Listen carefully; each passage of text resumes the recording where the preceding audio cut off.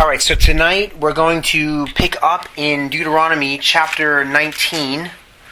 As we have been working through Deuteronomy, made the point many times, we'll make it again. We're working through a section of Deuteronomy now in chapters 6 through 26, which is an extended commentary on the Decalogue, on the 10 words, on the 10 commandments. A few sessions ago, I made the point that we would see these 10 commandments, the commentary on the 10 commandments, come in order. And as I have dug more into the heart of Deuteronomy here and gone through a whole bunch of commentaries, I have decided that we're going to, starting with chapter 19, we're just going to move straight through to 26, even though the commandments are not exactly in order. So, for example, tonight we'll see, as we move through chapters 19 and 20 and the first portion of 21, we will see a commentary on the 6th commandment and one verse on the 8th commandment, and then we'll see about a handful of verses on the 9th commandment. So, although we are still certainly in the midst of this extended commentary on the Decalogue, there is a little bit of moving around among the commandments in the second table of the 10 commandments. So, just to refresh our memory, if you go back with me to Deuteronomy chapter 5, we can very quickly revisit the 6th, 8th, and 9th commandments, and I assume that as we go through this evening, it'll become clear that that's what we're talking about. So Deuteronomy chapter 5, verse 17 is the 6th commandment. It is, "You shall not murder." And then over in verse 19 is the 8th commandment, "You shall not steal." And then in verse 20 of Deuteronomy chapter 5 is the 9th commandment, "You shall not bear false witness against your neighbor." So we will pick up in Deuteronomy chapter 19, verse 1. The last time we were together in Deuteronomy, we had talked about the 5th commandment, honor your father and mother, and we saw that there were a couple of chapters here that were an extended commentary on that didn't mention father and mother at all, but we saw that honor your father and mother was a high-level summary of obeying or respecting authority, and that's what we saw. And so tonight, as we move through, especially the 6th commandment, beginning in Deuteronomy chapter 19, we will see a little bit of murder, but we'll see some other applications of the law as well. So let's just dive in here in Deuteronomy chapter 19. "When the Lord your God cuts off the nations whose land the Lord your God gives you, and you dispossess them and settle in their cities and in their houses, you shall set aside 3 cities for yourself in the midst of your land, which the Lord your God gives you to possess. You shall prepare the roads for yourself and divide into 3 parts the territory of your land, which the Lord your God will give you as a possession, so that any manslayer may flee there. Now this is the case of the manslayer who may flee there and live, when he kills his friend unintentionally, not hating him previously, as when a man goes into the forest with his friend to cut wood, and his hand swings the axe to cut down the tree, and the iron head slips off the handle and strikes his friend so that he dies. He may flee to one of these cities and live, lest the avenger of blood pursue the manslayer in the heat of his anger, and overtake him, because the way is long, and take his life, though he was not deserving of death, since he had not hated him previously. Therefore I command you, saying, you shall set aside 3 cities for yourself. And if the Lord your God enlarges your territory, just as he has sworn to your fathers, and gives you all the land which he promised to give your fathers, if you carefully observe all this commandment which I command you today, to love the Lord your God, and to walk in his ways always, then you shall add 3 more cities for yourself, besides these 3. So innocent blood will not be shed in the midst of your land, which the Lord your God gives you as an inheritance, and blood guiltiness be on you. Verse 11, "But if there is a man who hates his neighbor and lies in wait for him and rises up against him and strikes him so that he dies, and he flees to one of these cities, Then the elders of his city shall send him and take him from there and deliver him into the hand of the avenger of blood, that he may die. You shall not pity him, but you shall purge the blood of the innocent from Israel, that it may go well with you.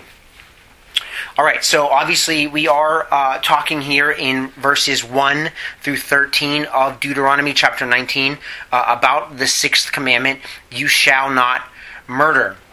And so we see here in verse 1, when the Lord your God cuts off the nations whose land the Lord your God gives you, and you dispossess them and settle in their cities and in their houses. Again, this is an echo of the promise that was made to Abram all the way back in Genesis 15.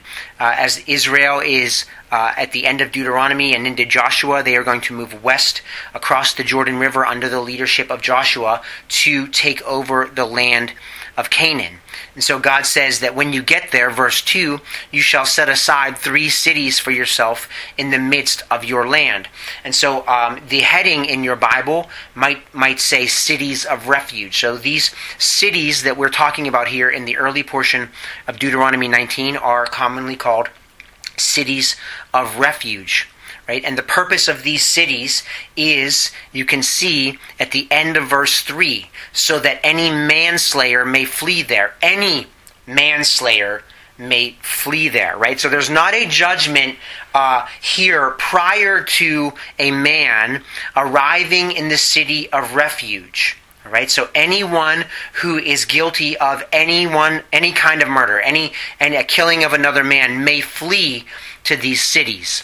We'll get to the details in a bit. You see in verse 3, you shall prepare the roads for yourself and divide into 3 parts the territory of your land. So these cities of refuge were to be set up in the land so that a manslayer would not have to travel very far to get there. These cities were in fact a place of refuge. And by the way, we had already seen these back in our Exodus study. God gave this same command to Moses back in Exodus chapter 21 in the original book of the covenant. So this is not new law. This is old law from Exodus 21, okay, from several decades earlier in the narrative of Exodus. So, and they're not only supposed to put these cities and space them out so that no manslayer has to go very far, but they are also, verse 3, to prepare the roads. And so some of the Jewish writings, extra-biblical Jewish writings, identify that one of the responsibilities of the Levites in Israel was once a year to go out on these roads leading to the cities of refuge to make sure that those roads were clear so that a manslayer did not have a problem getting to the city of refuge. So these are very important cities. I would note here that on the east side of the Jordan River, there were 3 cities of refuge. These were Bezer, Ramoth, and Golan. And then in Canaan, eventually, when the Israelites moved west across the Jordan River and settle in Canaan, there were also 3 there, Kedesh, Shechem, and Hebron. And so you can read about the 3 cities of refuge on the east side of the Jordan in Deuteronomy chapter 4. And you can fast forward to Joshua 20 if you would like to find the names of the cities of refuge that would eventually be in the land of Canaan. So verse 4, the manslayer, he may flee there and live. And we're going to come back to that at the end, Lord willing. And the one who can flee there and live is the one, verse 4, who kills his friend unintentionally, not hating him previously. And so there in verse 5, there's a little bit of case law, which is interesting, right? An example provided by Moses for how one man might kill another man unintentionally. And of course, this is an example, right? This is an example of, and there's any number of cases where this might be the case, where one man kills another man unintentionally. And so in verse 6, the concern and the reason why the cities of refuge exist for the man who, let's say, commits what we would call involuntary manslaughter, right? The concern is that the family of the man who was killed would pursue the manslayer, verse 6, in the heat of his anger and overtake him because the way is long. And again, establishing that these cities of refuge, there should be short roads to these. And because the way is long, perhaps the manslayer would get tired, the pursuer would overtake him, and then subsequently take his life, though, look at that verse 6, though he was not deserving of death, since he had not hated him previously. One thing that I wanted to point out here is that accidents happen in a fallen world, right?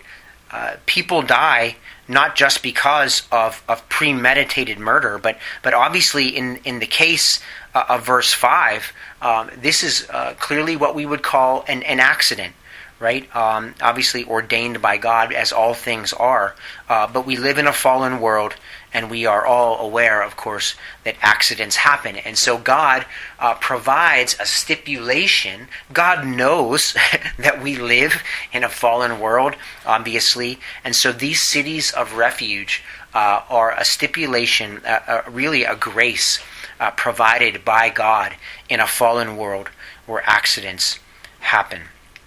So he goes on in 8 and 9 to talk about the enlargement of the territory. So if Israel were to ever enlarge their borders, certainly consistent with the promise that God made to Abram in Genesis 15, that their land would eventually stretch all the way in the north from the Euphrates River Valley to in the south all the way to the Nile River Valley, God provides a stipulation here for 3 additional cities of refuge if they are needed. And again, they should be spaced out so that a manslayer doesn't have to go very far to flee there and to live. Ultimately, in the history of Israel, there were only ever 6 cities of refuge established. These 3 additional cities of refuge, we have no record of them being established. Nonetheless, God is certainly providing for that in that case. And so verse 10 as a summary, so innocent blood will not be shed in the midst of your land, which the Lord your God gives you as an inheritance, and blood guiltiness be on you. And then there's the word but in verse 11, right? And so now he's going to get to the issue, not of involuntary manslaughter, not of the accident, but he's now going to get to this issue of premeditated murder.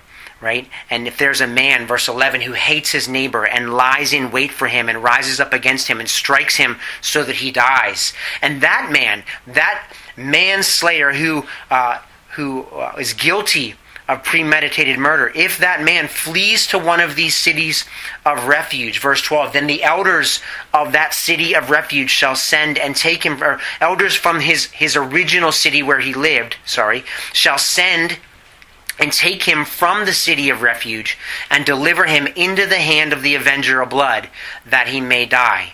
You shall not pity him, but you shall purge the blood of the innocent from Israel, that it may go well with you. And so we see that the cities of refuge are a manifestation of God's mercy and grace, but we also see that in the case of premeditated murder, that God demands justice. And of course, this is consistent with what God said all the way back in Genesis chapter 9 as part of the Noahic covenant, that for premeditated murder, capital punishment is prescribed in the law of God. Very briefly, there's a couple of episodes later in the Old Testament, in 1 Kings 1 and 1 Kings 2, where there are a couple of evil men who go into the tabernacle of the Lord, and they grab onto the horns of the altar. This would be a kind of similar type thing. They were pleading for their lives. We would call this, claiming sanctuary, right? Even not very long ago in our own history, it was that a manslayer could go into a church, for example, and the authorities could not go into the church. The man was claiming sanctuary, and so they would be very similar to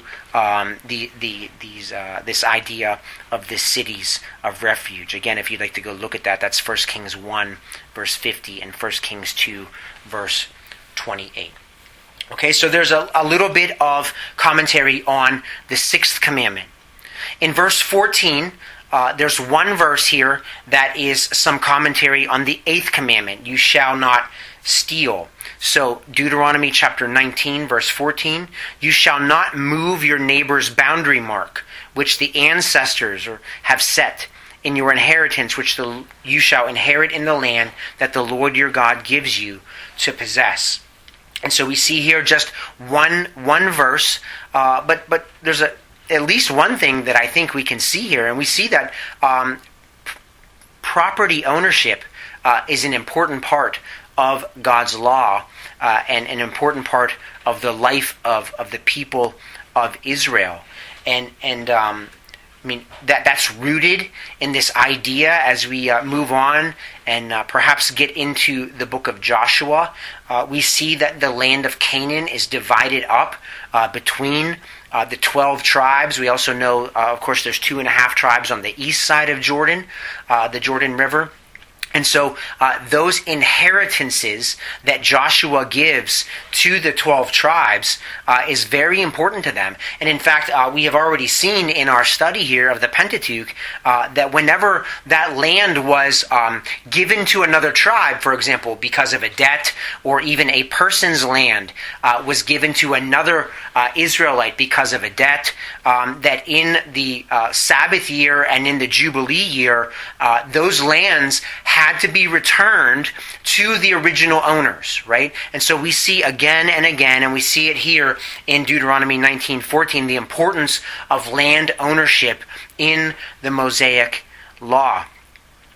All right, so one verse commentary on the eighth commandment. Now, as we move into Deuteronomy 19:15 through 21, what we're going to see is commentary on the ninth commandment. You shall not bear false witness. So let's pick up in verse 15. A single witness shall not rise up against a man on account of any iniquity or any sin which he has committed. On the evidence of 2 or 3 witnesses, a matter shall be confirmed. If a malicious witness rises up against a man to accuse him of wrongdoing, then both the men who have the dispute shall stand before the Lord, before the priests and the judges who will be in office in those days. And the judges shall investigate thoroughly. And if the witness is a false witness, and he has accused his brother falsely, then you shall do to him just as he had intended to do to his brother. Thus you shall purge the evil from among you.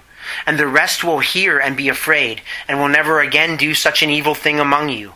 Thus you shall show no pity, life for life, eye for eye, tooth for tooth, hand for hand, foot for foot.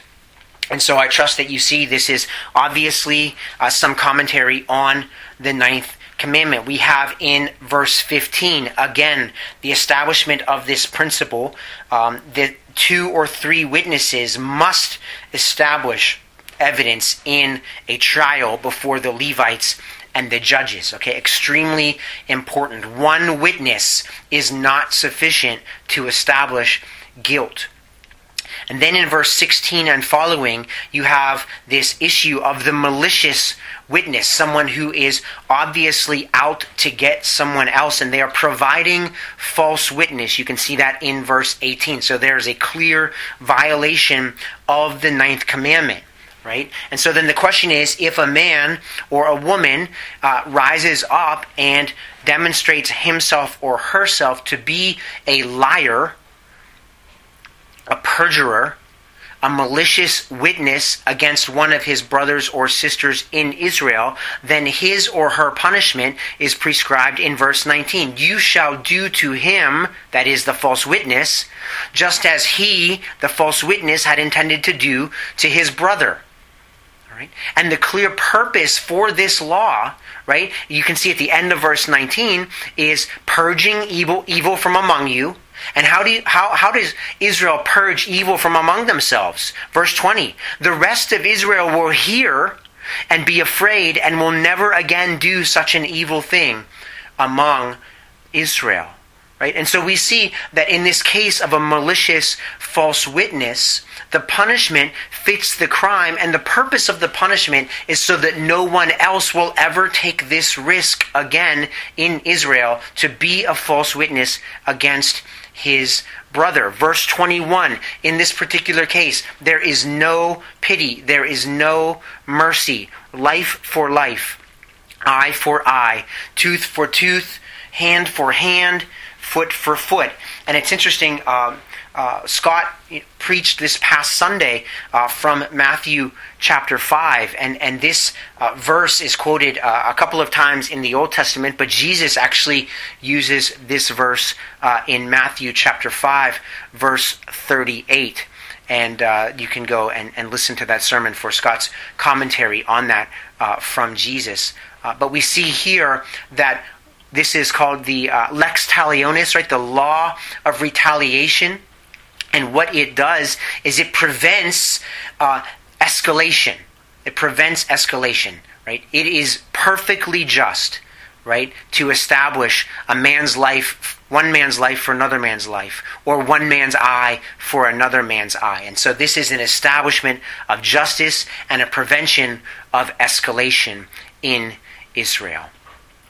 All right, verse 20, we're kind of back to the sixth commandment. We're going to talk about battle against enemies, and so there's certainly killing involved here. And so God prescribes in Deuteronomy chapter 20 some stipulations for when the Israelites go out to battle. Verse 1, Deuteronomy chapter 20. When you go out to battle against your enemies and see horses and chariots and people more numerous than you, do not be afraid of them, for the Lord your God, who brought you up from the land of Egypt, is with you. Now it shall come about that when you are approaching the battle, the priest shall come near and speak to the people. And he shall say to them, Hear, O Israel, you are approaching the battle against your enemies today. Do not be faint-hearted. Do not be afraid or panic or tremble before them. For the Lord your God is the one who goes with you to fight for you against your enemies, to save you. The officers also shall speak to the people, saying, Who is the man that has built a new house and has not dedicated it? Let him depart and return to his house, lest he die in the battle and another man dedicate it. And who is the man that has planted a vineyard and has not begun to use its fruit? Let him depart and return to his house, lest he die in the battle and another man begin to use its fruit. And who is the man that is engaged to a woman and has not married her? Let him depart and return to his house, lest he die in the battle, and another man marry her. Then the officers shall speak further to the people, and they shall say, Who is the man that is afraid and faint-hearted? Let him depart and return to his house, so that he might not make his brother's hearts melt like his heart. And it shall come about that when the officers have finished speaking to the people, they shall appoint commanders of armies at the head of the people. Okay, let's pause here briefly. So we have these stipulations for preparations for battle. A couple things that just to point out here. Verse 2, first and foremost, they never go to battle without the priest.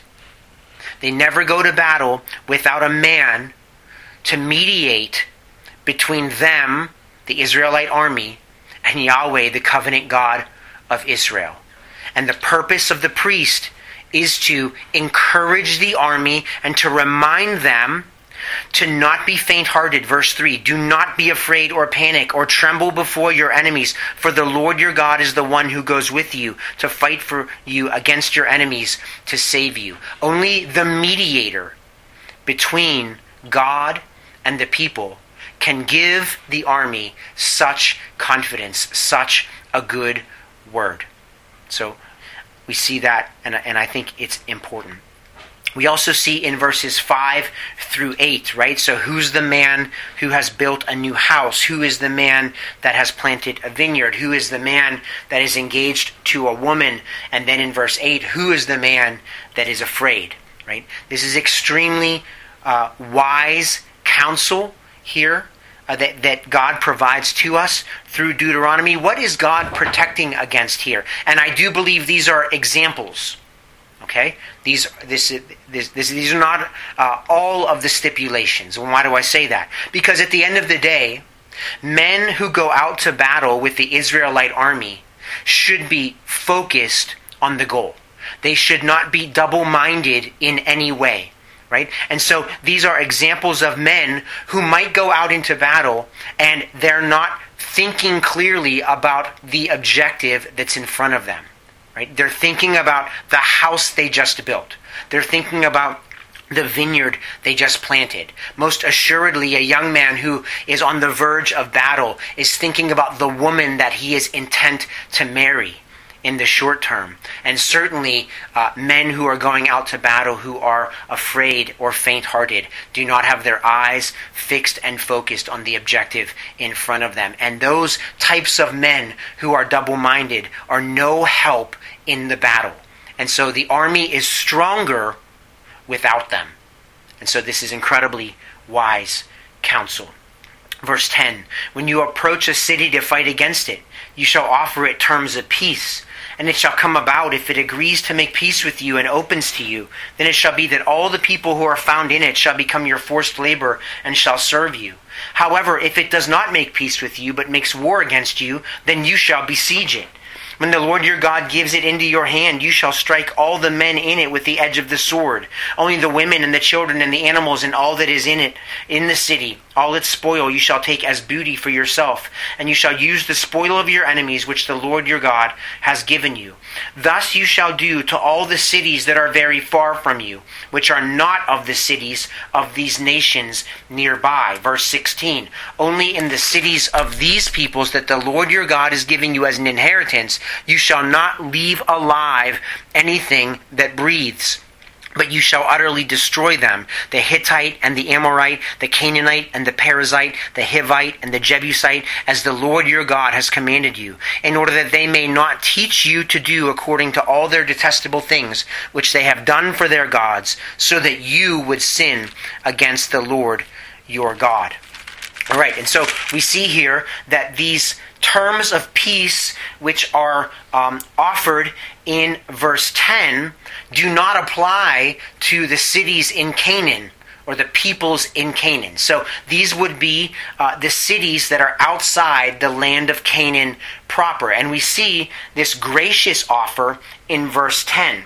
This gracious offer to Israel's enemies. Remember, God is giving them the land from the Euphrates Valley to the Nile Valley, right? So there are two types of lands that God is going to give Israel under the terms of the covenant in Genesis chapter 15. And so these are terms for the peoples outside of the land of Canaan. You offer them terms of peace. If they make peace with you, then you can make peace with them, right? They become labor. They'll serve the Israelites.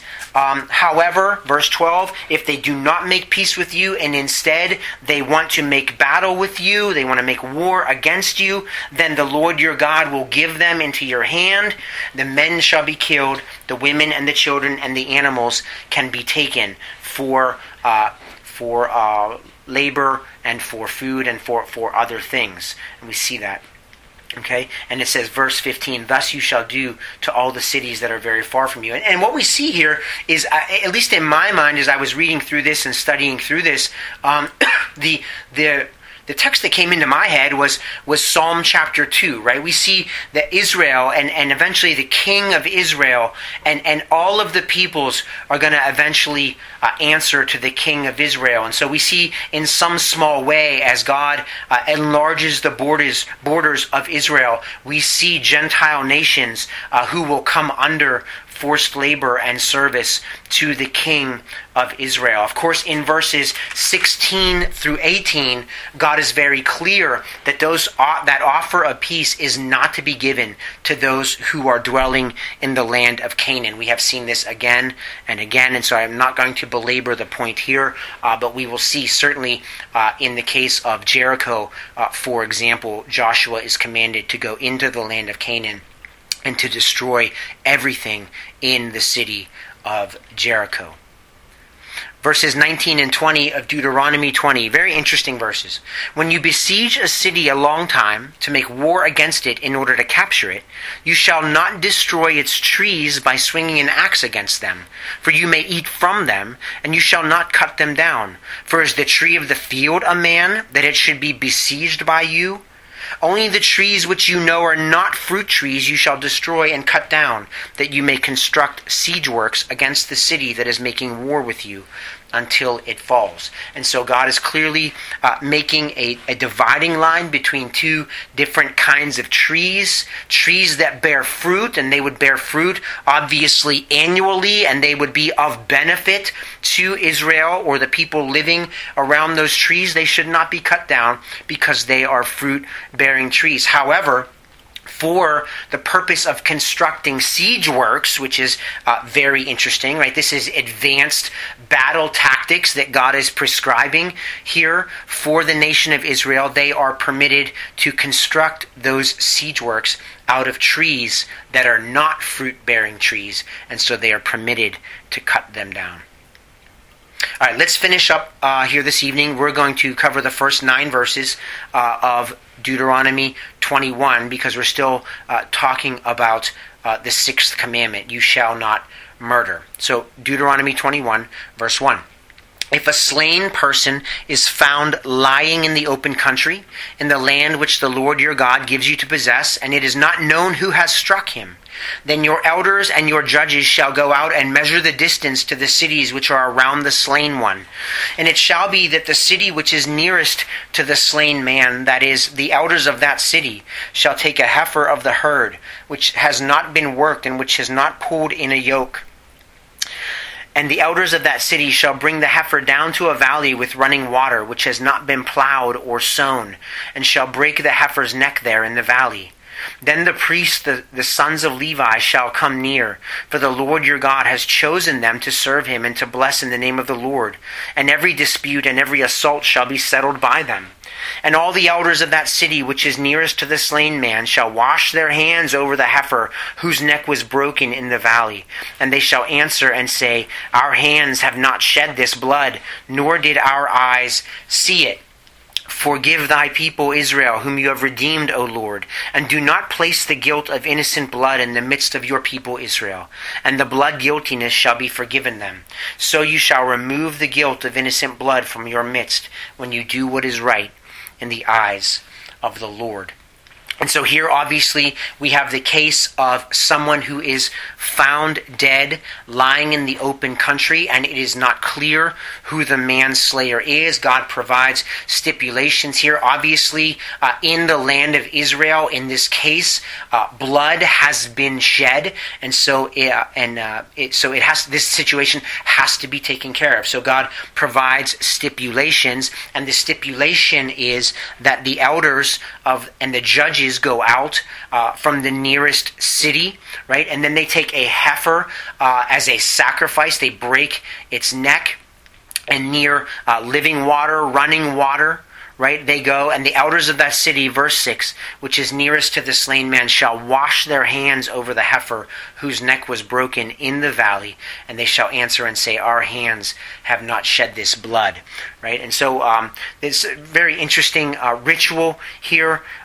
David quotes something like this in Psalm 26, verse 6, talking about washing his hands and being free of blood. Of course, we know that in Matthew 27, verse 24, perhaps the most famous washing of hands in the history of the world would be Pontius Pilate, who washes his hands in front of the Jews to declare himself to be innocent of the blood of our Savior, Jesus Christ. And so there's a lot of speculation in the commentaries about why Pilate did that, whether or not it was a Roman custom or perhaps Pilate, who's the governor of Judea at that time, is aware of this particular stipulation in the Mosaic Law, and so in front of the Jews, as part of his mocking of them, he actually takes on this particular cleansing ritual in front of them to declare himself to be innocent of the blood of Christ, and basically placing all of the blame of the death of Christ on the Jews who were crying out for Jesus' death. Of course, we know that Pilate himself was not innocent. He was a coward, and he is not innocent of Jesus' blood, and we know that from the testimony of the book of Acts, if my memory serves me correctly, Acts 4, where we see that Pontius Pilate is listed among those who are guilty of putting the righteous one, Jesus Christ, to death.